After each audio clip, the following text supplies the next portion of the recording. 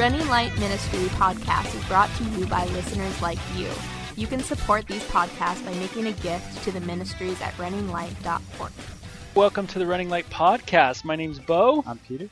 And we're here in our new little studio with the Better Pleasure podcast. And it's been a couple weeks since we've done it. This podcast is to discuss things of the Bible and things of issues of sexual immorality and things of that nature and pornography and stuff like that and how it relates. And this week we're kind of going to just bounce around, do some different things, kind of update you guys on what we're working on because we are doing some different things right now. We're going to be speaking at some pastoral luncheons, which will be neat, on their topic that they've chosen in the city is sexual addiction. So they're bringing in different people to talk about the subject. And I think I'm only going to have like about 12 minutes at one of them. So I'm just going to touch on really working with people, kind of what qualifies you to work with people. I think if just touching on that subject alone is probably going to take the time. And then what's a blessing is they've put me to teach the Hispanic, I guess, ministers in town. They're going to have a translator, and I'll have about 40 minutes. So that'll be cool. Yeah. So that's kind of neat. What's up with you, Peter? Me, right now, I was telling you earlier, we're doing in the youth group, the college and the college age group on Wednesdays, we're doing like a foundations class on the basic principles of Christianity, and we're moving into we're going to start a series on sexuality and marriage and love and lust. So a lot of stuff we talk about here in the podcast, which would be a lot of fun. And yeah, it'd be great, for me to be able to talk to the kids about that, but also hopefully for Bo, for you to join me on a couple of those nights and kind of just have some of these conversations with the kids. Yeah, what kind of is your goal in that? Because that's a big thing, doing a foundations class, dealing it with sexual issues and topics, but what's kind of the goal? What are you trying to get out of that? Yeah, so basically the reason why I did the entire series is because about 5 years ago when I got out of the Marines, being someone who was raised in the church, raised around Christianity my whole life, about 5 years ago I started, my relationship with God really started to take off, and I started taking the Setting Captives Free course. And one of the things that really opened my eyes about the course was its simplicity, that the stuff that they were talking about was nothing like over the top or you need a seminarian degree to understand. It was just really simple, basic truths of the Bible. And what blew me away most of all is that I didn't know any of them. The first lesson talking about God's glory, it blew me away that I didn't really understand what God's glory was. I had never had anyone really tell me dude, you need to pursue things for the glory of God. That's the purpose, that's the goal. No one ever told me that. And I was like, man, that's crazy. I've been in the church for 22 years and no one's ever told me that. And what I started to realize very quickly is that all the stuff that I took for granted in Christianity, things that I thought I knew, were more influenced by the culture than by the book, the Word of God. Yeah. And so what I've been doing in the series with the students is I've been going over just basic truths and showing them what the Bible says and kind of challenging a little bit what the culture says. And this is going to be no different. We're going to be talking about sexuality because sexuality was a huge one for me, obviously, in my own struggles with pornography and my own views of sexuality, my views of what I should do with my sexuality. And it always is funny to me to listen to, your testimony, Bo, because as someone who comes from outside the church, your views were very off from what the Bible says, but it really blows me away that my views were equally as off, even though I grew up in the church. Right. And it's they were definitely, my views of sexuality were they're a lot of ways they lined up with what you talk about as being right on. And I'm like, man, that's so weird that, a guy like me who grew up in the church could have views of sexuality so off, And actually, in a lot of ways, I would almost say my views of sexuality were more off than yours. And the reason why I would say that is because I had wrong views of sexuality compounded with guilt over knowing that what I was doing was wrong. Where it's I would almost prefer to have wrong views of sexuality and no guilt. You know what I mean? Just think that what I'm doing is okay. But like I had wrong views of sexuality, and I had the added bonus of feeling like I was a scumbag for every way I viewed sexuality. So that just it really tanked me. And so I'm hoping in our talks with the kids, just bringing things back to this basic level of, what does the Bible say about marriage, sex? What does it say about lust? What does it say about love? Yeah. How are we supposed to view these things? I'm hoping that it sets up a good kind of starting point for them to start viewing their own sexuality in their lives. That's good. I think it's awesome. Right now in the United States, there's a lot going on with the issues of pornography, especially. I just got this tweet that Kansas House votes to condemn porn. And I know Texas has a law, we mentioned, or a bill that's trying to go to the floor, I guess, about, pornography being a health issue right now. And so it seems like this is, definitely a hot topic, just in general. It'll be interesting to see how the United States functions, does this, how it's going to deal with issues of pornography. I think part of us would love it, man, if just like it was like, okay, there's no more porn. You know what I mean? Be awesome. I mean, it would be great in one sense of the way, Just how that happens. Yeah. Is the real question. Yeah, totally. Yeah, absolutely. But it's cool, I think, just within the church environment to talk about what, love, lust, the Bible, gosh, these are so good. I don't think many people in the church really understand what they're reading when they're reading the Bible. It kind of always blows me away where people don't see the sexuality in the Bible, the overall theme, which is really very sexual. It blows people away that when you look at the Old Testament and you look up the word seed, first of all, there's you're going to get to this idea that seed is talking about actually a man and his semen. Yeah. And a lot of the times, Abraham's seed, Onan's seed. The interesting thing is actually, prophetically speaking, biblically, which is really cool, is actually the first place for seeds being used, I think, is in probably the second page of the Bible or third. But it's talking about a woman's seed, which is really unique because a woman doesn't have a seed. Yeah. And it's not utilized in that way throughout the whole entire Old Testament. I'm pretty sure you guys could test me on that, but I don't think it's used ever talking about a woman's seed, other than the very beginning of the Bible, where it talks about a woman's seed actually defeating Satan. It's the only time it's ever used this term seed of a woman. Like I said, you can test me on that, but I can't think of any other off my head. But I do know that seed is always used of a man and his semen. Basically, the idea I think that's always being conveyed is that within the loins of a person, of a man, is his ancestry. So it's through his, of course, physically through his semen, his seed. But what blows me away is most people don't see the correlation in the New Testament where it talks about Jesus' seed is in us. Yeah. Why does it use that? I mean, why? You know what I mean? Yeah. It's we are saved of incorruptible seed, Peter says. Even in Isaiah 53, where it talks about the suffering servant, it says he will look on his seed and he will be blessed. Yeah. So there was even in the idea of the suffering servant, that you have him in the beginning, obviously, by his stripes we are healed, he suffered for our iniquities. Yeah. But then afterwards it talks a lot, it insinuates a resurrection, and it says, and he will look on his seed and he will be happy. That's like his offspring. And his offspring, yeah. So it uses that word seed to denote a spiritual offspring. So the Messiah, the anointed one of God is going to have seed, Yeah. you know. Yeah.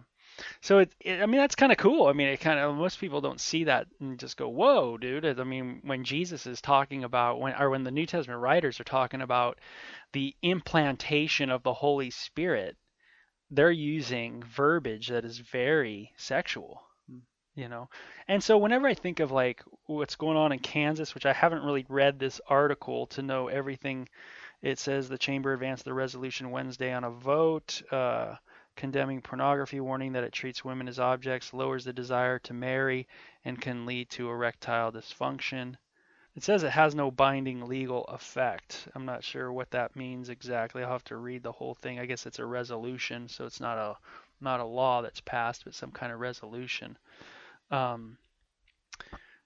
But I always get nervous, though. I always just think, like, dude, what happens if someone does grab the idea that the Bible is so filled with this stuff? I know, man. You know, like, I think it was you that were telling me at some point that there was Islamic, like, scholars, right? Yeah. That Yeah, were talking kind of, about the sex and the violence in the Bible, uh-huh. and they were just like, because they were actually talking about why the Western nations need Sharia law, and he was talking about how messed up we are, and he was like, I don't blame you. He's like, I go into the Christian scriptures and all I see is sex and violence, and he's like, so how could you help yourself? And that was like the first time I had ever heard someone like point to the Bible and say like, dude, it's like filled with sex and violence. That's what it's filled with, and using that as a reason for saying why America is a wreck. So it's really interesting that he would point that out. But yeah, if he sees it, other people would definitely see it as well. And yeah, if we did start to ban things like anything sexually explicit or arousing, the Bible would certainly fall into that category in a lot of places. Certain countries would probably go right on. Like, I would imagine like a strict Islamic country would probably be like, hey, right on, United States, ban porn. And then the next step, ban the Bible, man. You know what I mean? Yeah. Let's get rid of these things. Again, part of me would just be nice if you didn't have to think about this stuff, like issues of pornography. It says when a person consumes pornography, this is from the Kansas article. When a person consumes pornography, it's like consuming cocaine or opiates. It has a detrimental effect. It messes up the wiring of our brains. It changes the way we function. This is obviously stuff that we've heard for a while. I think the difficulty I kind of tend to have with a statement just like that is that, does that mean sex is like consuming cocaine? Yes. Yes, it is. It reminds me of, did you ever see that movie Demolition Man? Sylvester Stallone? No. Dude, you dig it, man. It's a good movie. Really? But in the movie, like they basically, it's Los Angeles, so it takes place in Los Angeles in the future. So I'd recognize some of it. So you'd recognize it, man. And like Right. basically, like he gets frozen in like the 90s. It's Sylvester Stallone, and he wakes up in the future. And what's happened is like a puritanical movement has swept Los Angeles, and like basically because of all the sexually transmitted diseases and everything like that. Right. Like it just wrecked LA. Right. And so this guy came up and he's like, we're going to ban all physical touch. Right. We're going to ban, so you can't even shake someone's hand. You have to wear clothing that is not revealing at all. Like it can't show anything off. Right. Like you have to, like even a couple that wants to have children, like you go to a lab, they take your specimen and her specimen, they put it together. There's no sex whatsoever. There's no touching, and that was their solution. Yeah, and that's cool that you bring that up because I've blogged on this kind of issue of utopia. Like, this kind of thing of how do we get to this, like, you always read Brave New World by Huxley and Orwell, 1984, and I watch a lot of the Twilight Zone growing up, that has those themes in it, and Fahrenheit 440? 451. 451, think, right? yeah, those ones. But I always think, how do you get there? Sexually speaking. Yeah. And then I kind of like that Demolition Man. I think when there's so much fear and there's so much panic, you start giving things over to the government. And when the government's regulating, sex on this such a micro level, to the masses, it's like we give up our freedom you know, so that they can now control everything, Yeah. you know. Um, and you know, it just seems like that's how you get to the utopian world. You know, it's like you pretty much you create a panic, or a panic is there. I mean, there maybe is a panic, you know, a reason to be panicked. But it seems like you give the government it, and now the government's running everything and stuff like that. Yeah. You know, which I just don't know. But you know, I mean, we've blogged on that statement before, that it's like consuming cocaine. You know, and it's, I don't know, man. I mean, for a guy who's, I mean, I don't know if Republican Chuck Weber has done cocaine. I mean, that would be my question to him. Yeah. You know what I mean? Like, you know, Republican Chuck, do you do cocaine? You know, and do you do porn? He's a senator, so probably. Yeah, you know what I mean? Yeah. But that would be the question. Yeah. You know, is like, do you do those things? Because then you would know empirically. You would just go, yeah, I know. Where, you know, I've done crystal meth, and obviously I've watched porn before. So it's like, and I've had sex before, and there's a lot of difference to me between taking a drug and getting totally, you know, just whether spaced out or getting hardcore strung out, you know, where you're up for 3 days and your heart's beating and you're at clubs and you know, music's loud and, you know, your brain's altered, you know, it's a lot different than watching pornography. Yeah. Or, you know, to me it is anyway. Yeah. You know, I just think some of these statements are just really, really kind of maybe not thought through. Yeah. It's definitely an odd, like when I listen to it, it's definitely like an odd argument for me. Yeah. Because obviously these are natural occurring chemicals. So it's like, by that same logic, should we stop people from working out? You know, because when you work out, a lot of pleasure chemicals release in your brain too. Sure. You know, endorphins, cephalins, and the like. So it's like, so, you know, if I'm going to outlaw natural occurring drugs that happen in your own brain, Yeah. you know, like, how are you going to do that? It's like determining what's healthy for society and not. Yeah. You know, it's like, I understand they're trying to determine what's healthy in society. You know, and I definitely understand, you know, the children aspect. I mean, I just totally see that when children are, you know, there's got to be a better way to regulate the amount of hardcore pornography there is out there. You know, for kids, you know. But, you know, on the other hand, you know, parental involvement today has to be much more engaged than ever before. You know, there's another article. We'll switch gears a little bit. There's another article I read. Actually, the psychologist David Ley put it up on his Twitter, and it was kind of an interesting one. It was about a pastor, longtime Tulsa minister, launches ministry to porn addicts after overcoming his own sexual addiction, and it kind of goes with that. You know, kind of the stereotypical, right? You know, and kind of white, you know, minister, evangelical minister, sex addict, you know, has big ministry, loses big ministry, and it says he was secretly battling addiction to pornography. He was finally exposed before it was over. He had lost his marriage and his career. He left the ministry and went into an addiction treatment program. His mentor there, a leading national expert in sex addiction, told Bartell that he would likely never get free because he had no idea how much work it would take, but he was determined. And then he goes on. But some of the things he says, the gentleman, is that I thought was interesting, is that in the end it destroys a man's marriage, his potential to have romance and intimacy. And it sets a bar so high that it can never be met. Now that's true in his marriage. That's true. That's true within his paradigm. You know, but it's not true within everybody's paradigm. And that's, I think, the interesting part about this article, is that this guy's an evangelical Christian. Yeah. You know, not everybody in the world's evangelical Christians. Yeah. You know what I mean? And not everybody who watches porn is an evangelical Christian. You know, So when he says a statement like, "In the end, it destroys a man's marriage," what if someone says, "No, it doesn't destroy my marriage. We actually like it. Yeah. Like we have no problem with it. It's no big deal." Yeah. Because many people, it's like coming from my background, many people like it. Just porn is not a big deal for many people. It's like, oh yeah, okay, maybe every now and then I view some stuff and maybe pleasure myself a little bit. In the end, Yeah. you know what I mean? Yeah. But this says his marriage, and I wonder if statements like this actually reveal something's wrong with us in the evangelical movement. Yeah. You know what I mean? Yeah. Does that make sense? Yeah, it does. Yeah, and I would agree with you.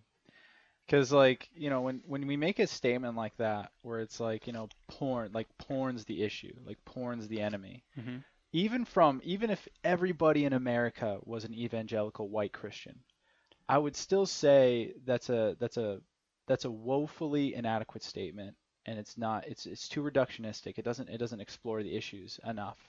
Because it's too simplistic. It's too simplistic because it's like, is it really porn that was destroying your marriage?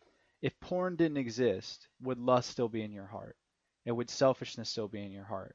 And is that the only issue that's going on in your marriage? Maybe not. Yeah, maybe not as much. Maybe he wouldn't have access to it as much, or That's right.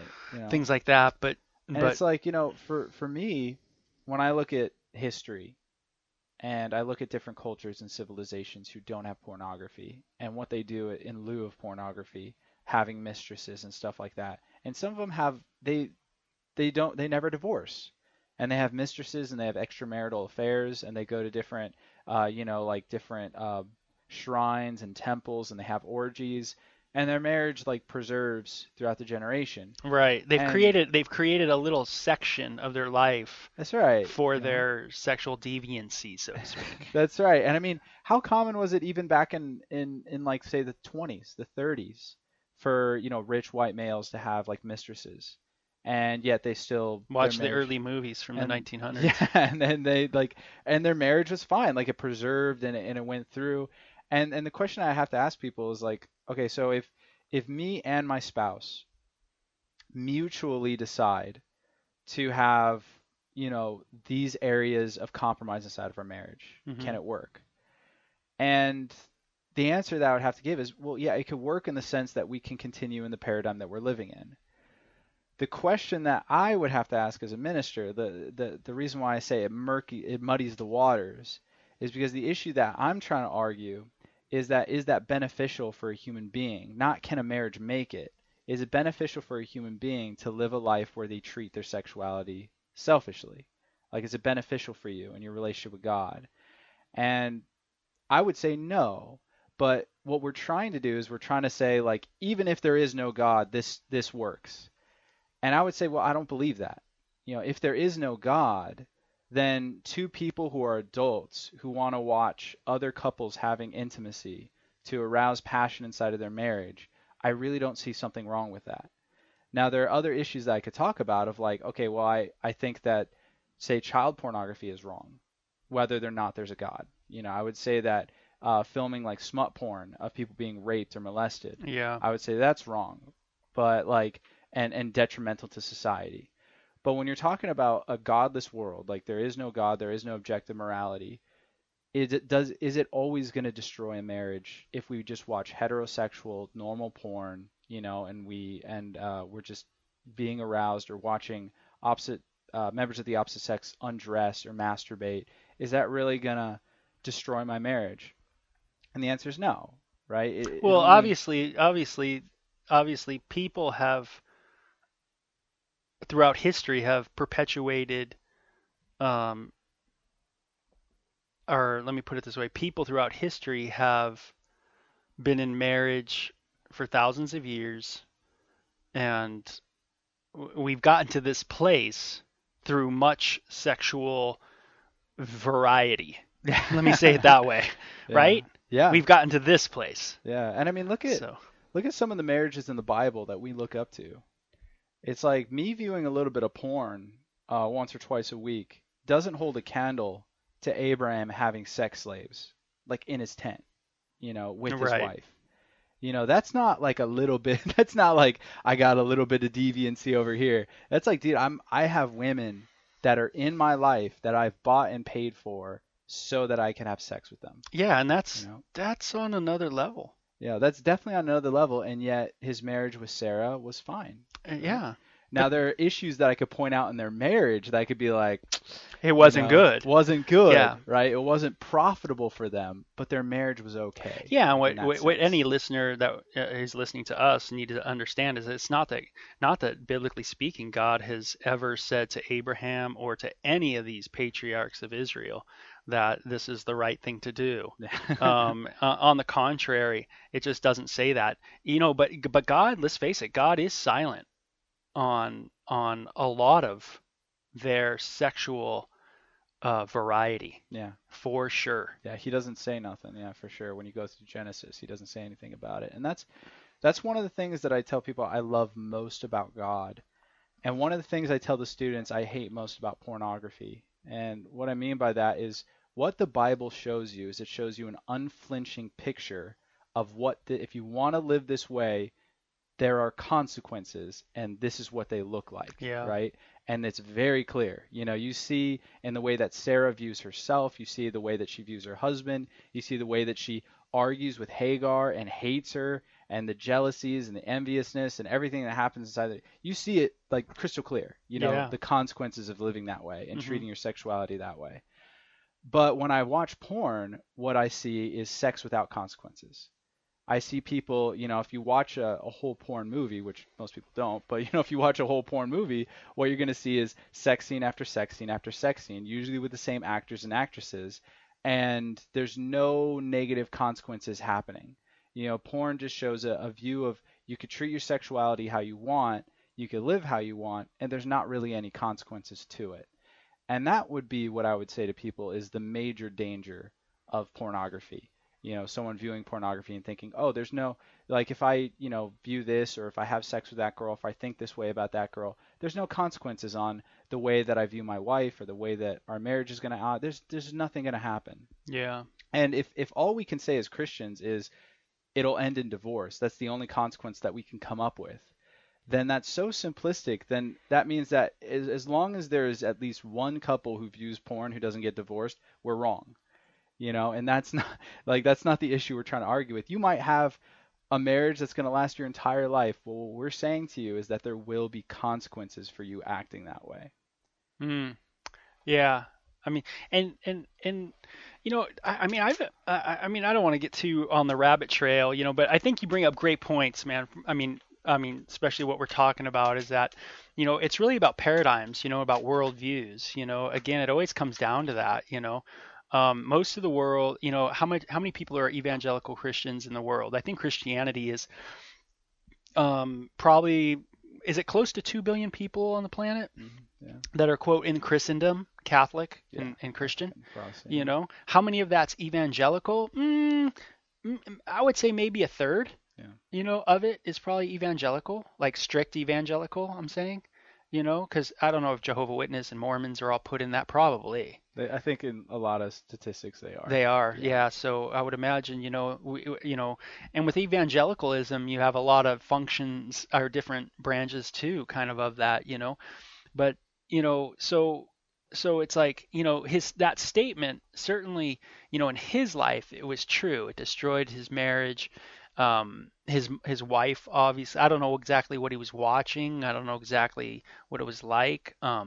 It potentially, his potential to have romance and intimacy was gone. I don't know how that affected it. Right now, ED is a big thing. Erectile dysfunction. Even though I just saw an article that said, I was just talking about ED a little bit, a syndrome of erectile dysfunction in young men, and it's just talking about how porn's not even about erectile dysfunction. Dysfunction has been in people's lives forever. Yeah. So there's a lot of research going out on that too, that erectile dysfunction is not just a result of pornography. But certainly the evangelical world has taken that and said, hey, yeah, it is. You know what I mean? And it's gone that route. But, there's another... I remember, this is kind of a side. It's just something that I think is funny. I don't know if you ever heard this as a kid, but I remember hearing as a kid, like, you'll go blind. Like, Yeah, did you ever hear yeah. that? Oh yeah. Yeah. I heard like like all kinds of things. Even when it comes to like masturbation, Yeah. and, like self gratification. Yeah, I've always heard like zits. Yeah. You'll get pimples. It's like there's just all kinds of things like that. That kind of thing. I think what's sad about this too, and I want to get back to one of the things. I want to get back to one of the statements. Yeah. But former porn actress Brie Olson,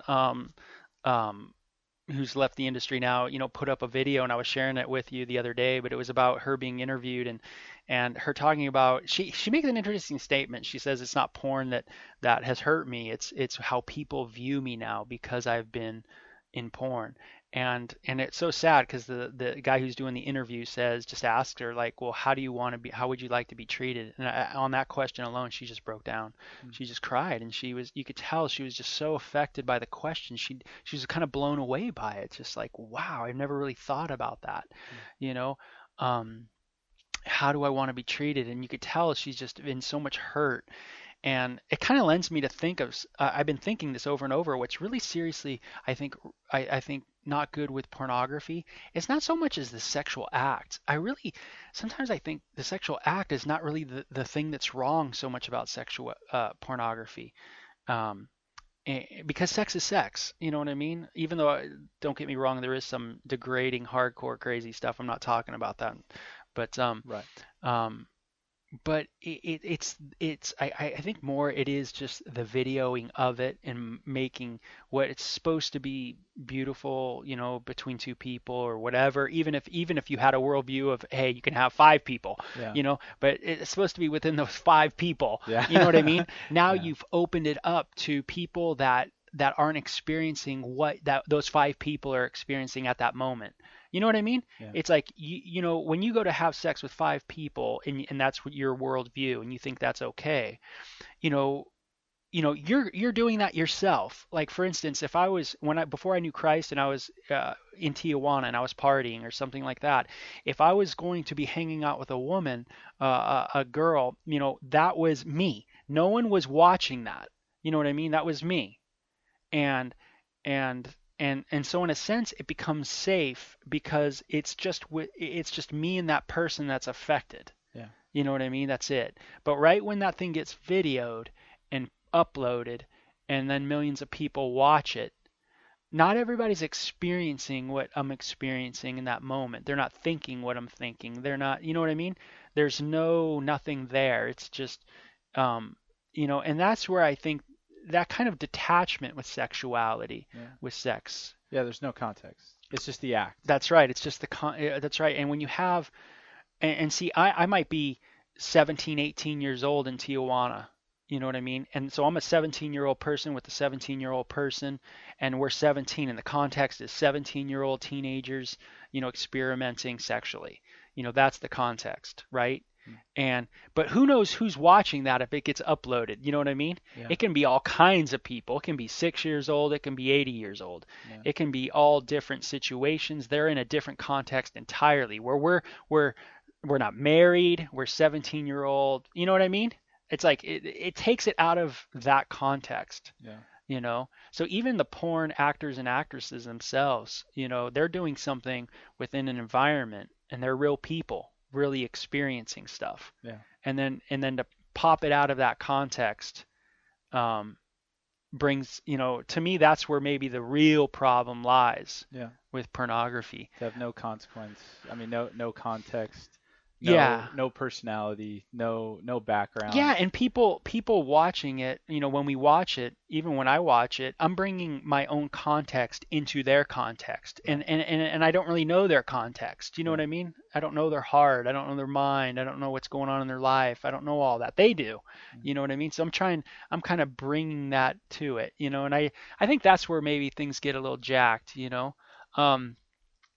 But Brie Olson, I think my point there was that I think her, you see how when we in the church, it would be so cool. I just thought, I was watching her just going, man, it would be so awesome, man, if she could I wish she could meet me. Yeah. You know what I mean? I wish she could meet someone like me and just be like I don't know if you've ever felt that way too, where you've seen like an ex-porn star, you've watched something with it, and you just feel like, man, you wish they could meet you. Yeah. And I'm not talking about those that are Christians now. I'm talking about those that maybe aren't, like Brie Olson's not a Christian, and it sounds like she's going through a lot, and she's been through a lot. She's had an emotional life and crazy and whatever, and you could say that's why she went into porn, but not all crazy emotional people go into porn. You know what I mean? Yeah. It's just that's where she ended up,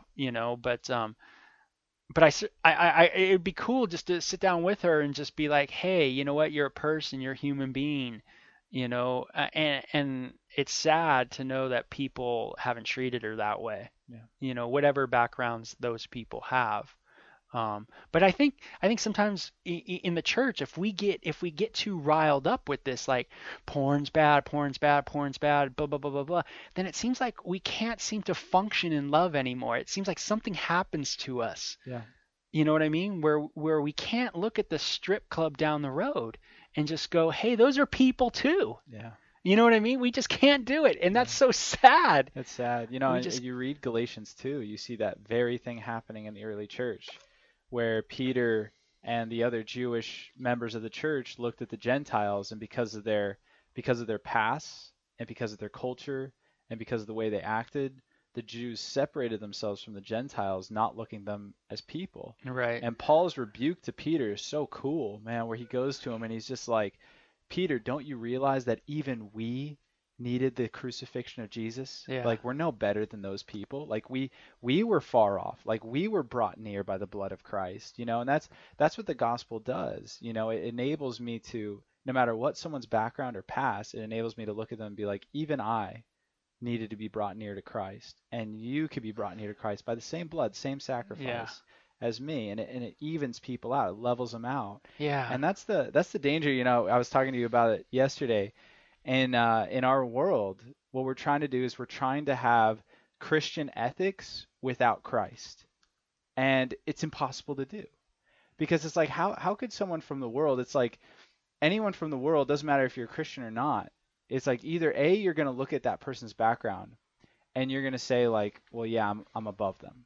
I'm above them, because how could you not? If you've lived your life and you're an atheist and you've lived your life and you haven't done anything like that, and you worked hard and you went to college and you provided for yourself, how could you not look down your nose at someone like that who's lived their life that way? How could you, what possible thing evens them out before you? Or you're going to look at them and just say like, hey, you know what? This person, I don't think that what they did is demeaning. I do similar things. There's nothing wrong with it. You could look at it that way. But the problem with that view is now you don't have any basis to correct that person or to bring them to a different way of life. All you're able to do is just affirm them where they're at.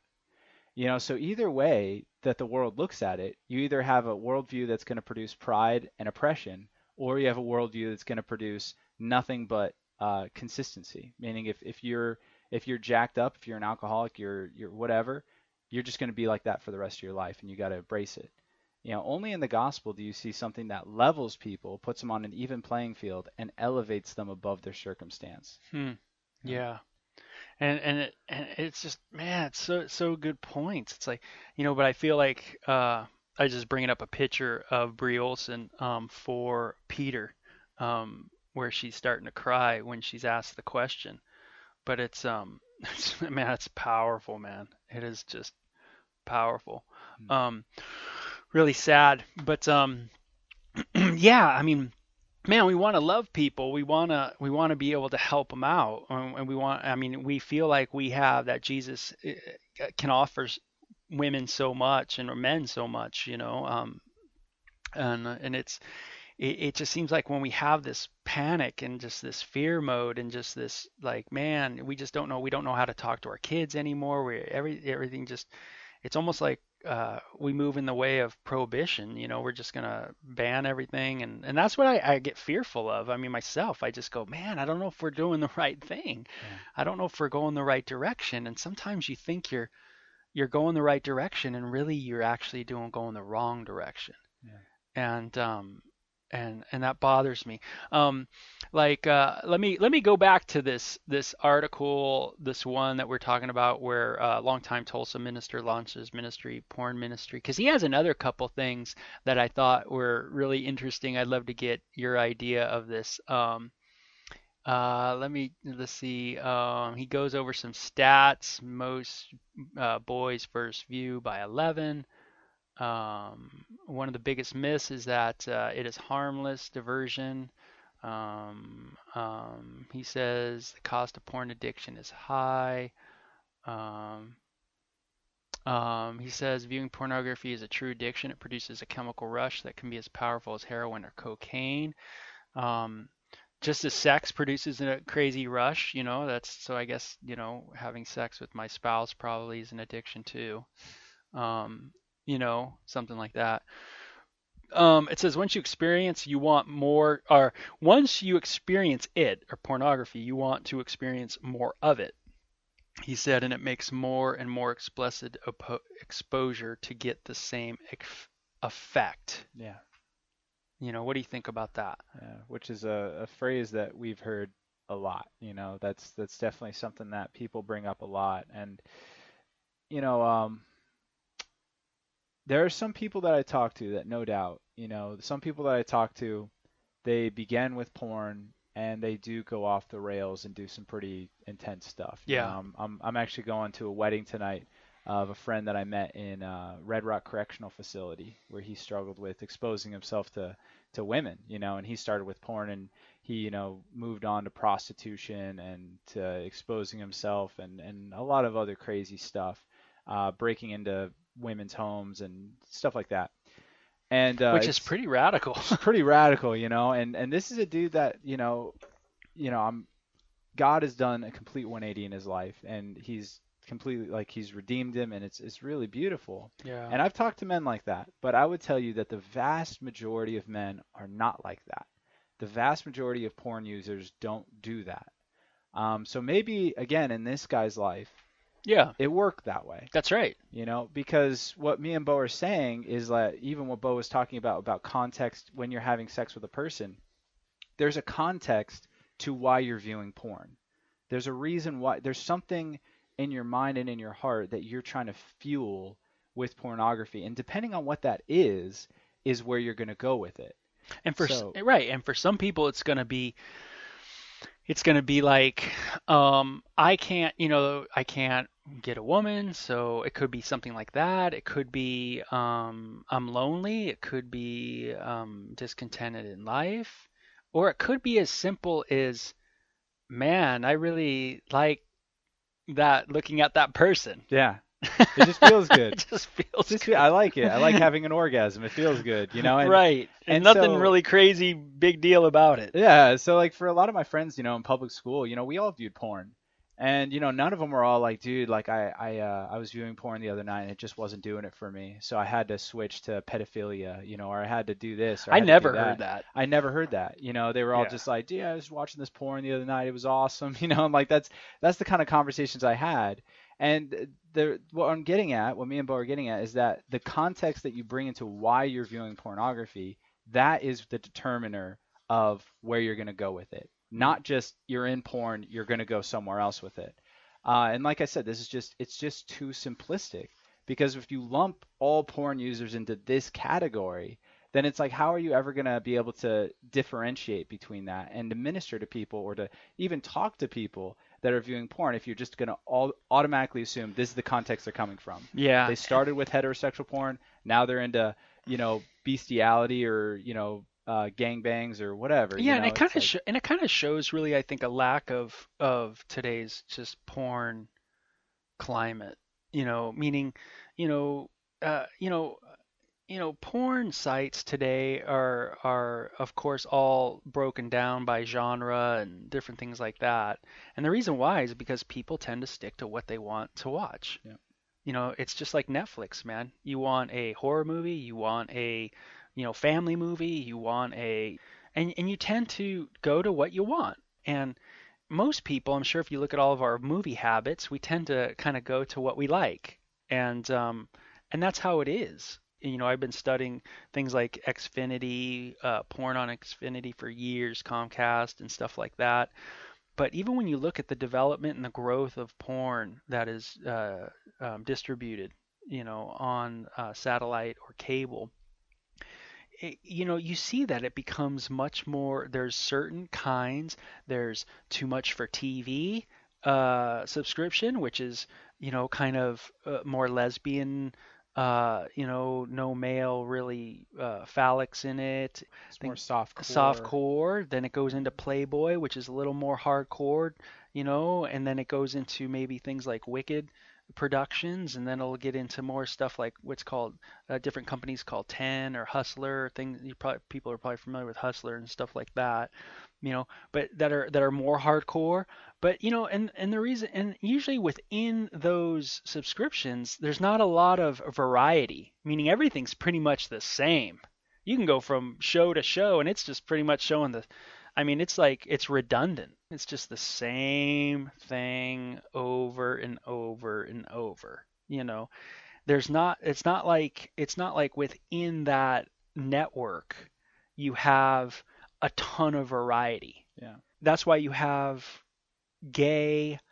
male gay subscriptions that you can have, because people want male gay. Yeah. But you're never going to find in the male gay category things that you would see on, the other networks. Yeah.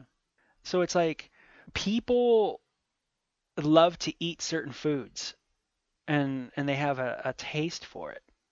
And people love to, all of us are creatures of habit, man. And that's in our sexuality too. We all tend to just go, for a guy like me, just growing up Southern Cal, normal dude, love to surf, love to hang out, love to go watch Jane's Addiction, Red Hot Chili Peppers guy, just normal things. What normal would be to me is like, just like a girl or a guy, just hanging out. That would be normal. Yeah. Nothing extreme, I guess you would say. But it doesn't have to be full hardcore porn. Yeah. Man, I can get stimulated, just there's a lot of things that I could probably get stimulated on. Yeah. You know what I mean? It doesn't have to be hardcore porn. Yeah. So it's like, I see those, there's just so many of those stereotypical, bam, I'm done, and then it's like, I'm free from it. So now I'm going to offer you how to be free. Yeah. Again, that to me, that's really simplistic, even biblically speaking. Yeah. There's just I think it creates something in people where, like, just think if I went to food that way. Yeah. And I went, how many of you guys, there's a lot of fat people in the house today. Yeah. And how many of you guys are ready really to be free? Yeah. And they're like, man, I guess me. Yeah. And you go, man, come to my seminar, give me $150. We'll throw down, we'll do it. You'll be free. Just do this and this and this. And the church would be all skinny people. Yeah. That was the case. That was the truth. Yeah. Yeah. If it was that simple. If it was that easy. Yeah. And I love, when you study Jesus, he never healed any two people the same way. You go through all the Gospels, he never healed any two people the same way. There was always variety. And there's a lot of reasoning that you can give to, like, why he healed people certain ways. Yeah. But at the end of the day, what he's showing us, what we need to see, is that there's no two people who are exactly alike.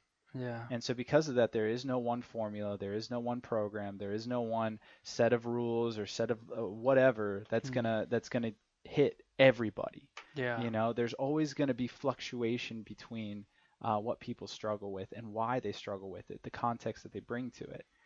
So for one person it might go that way, but for another person it might go a completely different way. Yeah. And if I treat both the same, then I'm going to ruin their lives. Yeah. That's just the truth. I'm going to ruin their lives. I know. It takes, you have to work with everybody differently. Yeah. I got a question. We got a question from a guy who's newly married, a couple years in, And we'll end the podcast on this question. It's not a big question, Yeah. but he says, hey, during intimacy with his spouse, is it okay for him to spill his seed on her? And that was his question.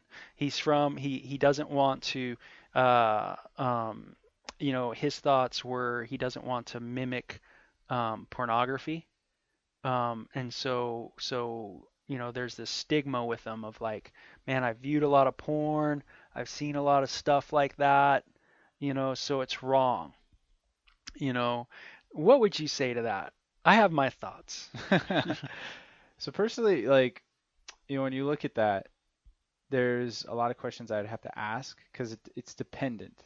And so that my easy answer to that is that not necessarily. Mm-hmm. I would say that it's not black and white. There's nothing I could show you in the Bible that says, thou shalt not do this. Right. It's not. I don't think there is a black and white. Some there. people do point to Genesis 38, Right. with a guy named Onan who spills his seed on the ground. Again, his seed on the ground, and God kills him. Yeah. And obviously, when you read the story of Onan, the issue of why Onan was killed was not simply because he chose to use a form of birth control, which, by the way, that was the form of birth control back in the day. Everyone who wanted to perform birth control, that's what they did. It's not rocket science. Right. They didn't have condoms. Right. You pull out. Yeah. That's what they did. Yeah. So the reason why he was killed is obviously because he didn't want to honor his family. And you could also point to his brother before him who was killed and he didn't pull out, right? Killed the same exact way with the same exact woman in the same exact context. And the only different and the reason why he was killed was obviously a little bit different than the reason why this other guy was killed, but he didn't pull out. Like that's my point. So there's nothing in the Bible that would indicate that pulling out is wrong. Mm-hmm. That's incorrect. So it's the most natural birth control, right? Out there. If you use condoms, that's fine. There's nothing unbiblical about that. If you pull out, there's nothing wrong with that. Right. But the idea of then spilling that on my wife would really depend on my wife. If my wife is like not into it, obviously you're not walking in love to do it anyway. Sure. If my wife is totally cool with it and she thinks that it's awesome, she thinks that it's she doesn't mind it at all, and she thinks that that's the best possible way to go, she's not offended at all by it, then and that's something that you do as well, you just whatever. Mm-hmm. I wouldn't see anything wrong with it personally. Yeah. I thought it was good to hear here's a guy who's grown up viewing pornography, and a guy who doesn't want to mimic it.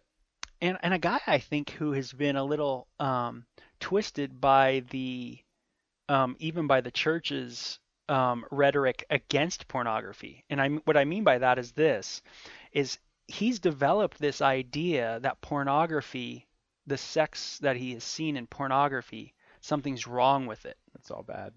Yeah, it's bad. I don't want my sex to look like that. And because of that, the idea of porn's bad, so therefore the sex that I see in porn is bad. Then he's trying to do something different in his physical sex, right? So that it doesn't look like that. Yeah. So you could see his brain kind of working here. Yeah. I had to, talk to him a little bit, and I was just helping him see that, what porn is doing is what pornography is first of all, it's sex. Yeah. It's not like we're mimicking porn. Yeah. But it's that porn is just a reflection of what we do. Yeah. It's just a reflection of sex. Yeah. A variety of kinds. But it's that on film. Yeah.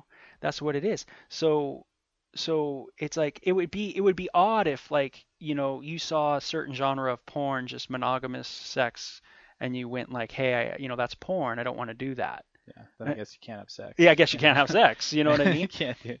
Yeah, that's what I would tell people is like if I couldn't do anything that I viewed in porn with my wife, I couldn't have sex. Right. I could not have sex because now, and this is the issue that we're trying to get at today, and the problem with the prohibition movement as a whole is that there's an awful lot that I've seen in porn that I should never emulate with my wife. but there's reasons of why I shouldn't do it. Whether it's like I see something, maybe a little bit violent or super selfish within the porn act, or if I see an orgy within the porn act, obviously I shouldn't emulate that with my wife. So there's a lot of things that I shouldn't emulate that I viewed in porn. Yeah. But From our there's reasons. There's reasons of why. There's reasons of why in my heart and in her heart and in what's happening in our bedroom and the context that we have in our own sexuality. And if I don't understand that and I just say anything I've seen in porn is bad, then I'll never be able to weed through that in my own heart and be able to communicate with my wife about that. What's comfortable for her and what's not. That's right. Because once again, like everybody is different. Everybody is different. Yeah. And there are things that my wife is comfortable with that probably a lot of wives wouldn't be comfortable with. And there's a lot of things, right? So I can't. That's right. It's always vice versa. Everybody's different in that sense. That's right. And there's probably a lot of things that my wife is not comfortable with that more women are comfortable with. That's right. And if I'm not willing to have those conversations with her, then sex is no longer a safe place for us. That's right. And that's what we want to do, is cultivate a safe place for it. And so there's got to be some kind of dialogue about it. But if porn is the evil, if porn is the thing, meaning watching porn is the thing, seeing it is the thing that's evil, not filming it and putting it up, but the emphasis is on the viewing part. Then we start getting into that idea of like, oh my gosh, I don't want to mimic it. And I think that's why a lot of the response in the students, in the youth against porn it affects them sexually so much. Why they're so affected sexually is because they don't know how to work with, they don't know how to just go, oh, it's sex and sex is okay. I just got to learn to, have a right heart when I'm going into this thing. And instead of having that fear of the sex itself, answering this guy's question too, I just was sharing him that, the Bible speaks of nocturnal emissions. And nothing's wrong with semen, in and of itself. Hitting the ground yeah, it's not like it hits the ground or it comes out of your body and it's like all of a sudden God's going to strike you dead or something or that kind of negative thing to it. It's it is a functionality of our bodies, and God's created our bodies and nothing's wrong with that, so I would agree with you. It's about, it brings up the dialogue, that we are so inept, it seems like, to have anymore. It seems like we just cannot get to these talks within the Christian relationship of a man and a woman, a husband and a wife, or we just, something's wrong with us. We cannot discuss these issues amongst ourselves. We hit a roadblock somewhere down the road. Something in us just goes, you can't do it. And so I encourage this couple, to talk to one another about it, why it would bum you out if you did, and talk through it. Try to figure it out. Try to talk through those things. Just having that open dialogue is everything. Because, as a husband, you want to please your wife. You don't want to do anything that's going to bum her out. So it's like, you want to hear why she wouldn't want that to happen, or things like that. And if there's something in her that you see that she's maybe seeing something wrong in what she's saying, you want to correct it. You want to talk to her more through that. Where I think a lot of times in a husband-wife relationship, it's just simply like we hit a barrier of porn, and then we can't go any further. It's like, I don't want to talk about it. And we're just so afraid, we're so afraid of what it's going to reflect on us, our sexuality. It's just, we just have a hard time talking about sexuality, and admitting sexual failure, I think maybe, of like, maybe I don't do this thing right, and maybe I'm hurt, and maybe, I don't know. It just seems like something's blocking us. A lot of good stuff we've touched on today. It was a great question. Good dude. You can always ask us questions at our Twitter at runninglight.org. You can always check us out on iTunes store for the podcast, or SoundCloud at Running Light Ministries, or just Running Light. Yeah, ask us any questions. We hope, I'm hoping on this to have psychologist Dr. David Lay on, who wrote the book that is really, just pretty radical, called The Myth of Sex Addiction. But the reason why I want to have him on is really just to have I think it's just great to have a dialogue with someone who's not a Christian, has different views in so many ways, and just be able to discuss matters, man. I just think it would be so cool for us to have him and just chat with him and stuff like that. Yeah. I think there's a lot of things he sees that we see too, and that we're all concerned about, even though we have different worldviews, So hopefully it'll be a great time. We'll try to get the technology to do it here real soon. I'm sure we will, and it'll all be good to go. So we'll talk to you guys next week. Okay, take care. Check out runninglight.org to begin our 2 video series, Take Flight and Love or Lust. You can also send us questions on Twitter at Running Light or on our runninglight.org podcast page. Like us on Facebook at Running Light Ministries. Psalm 36:8. They are abundantly satisfied with the fullness of your house, and you give them drink from the river of your pleasures.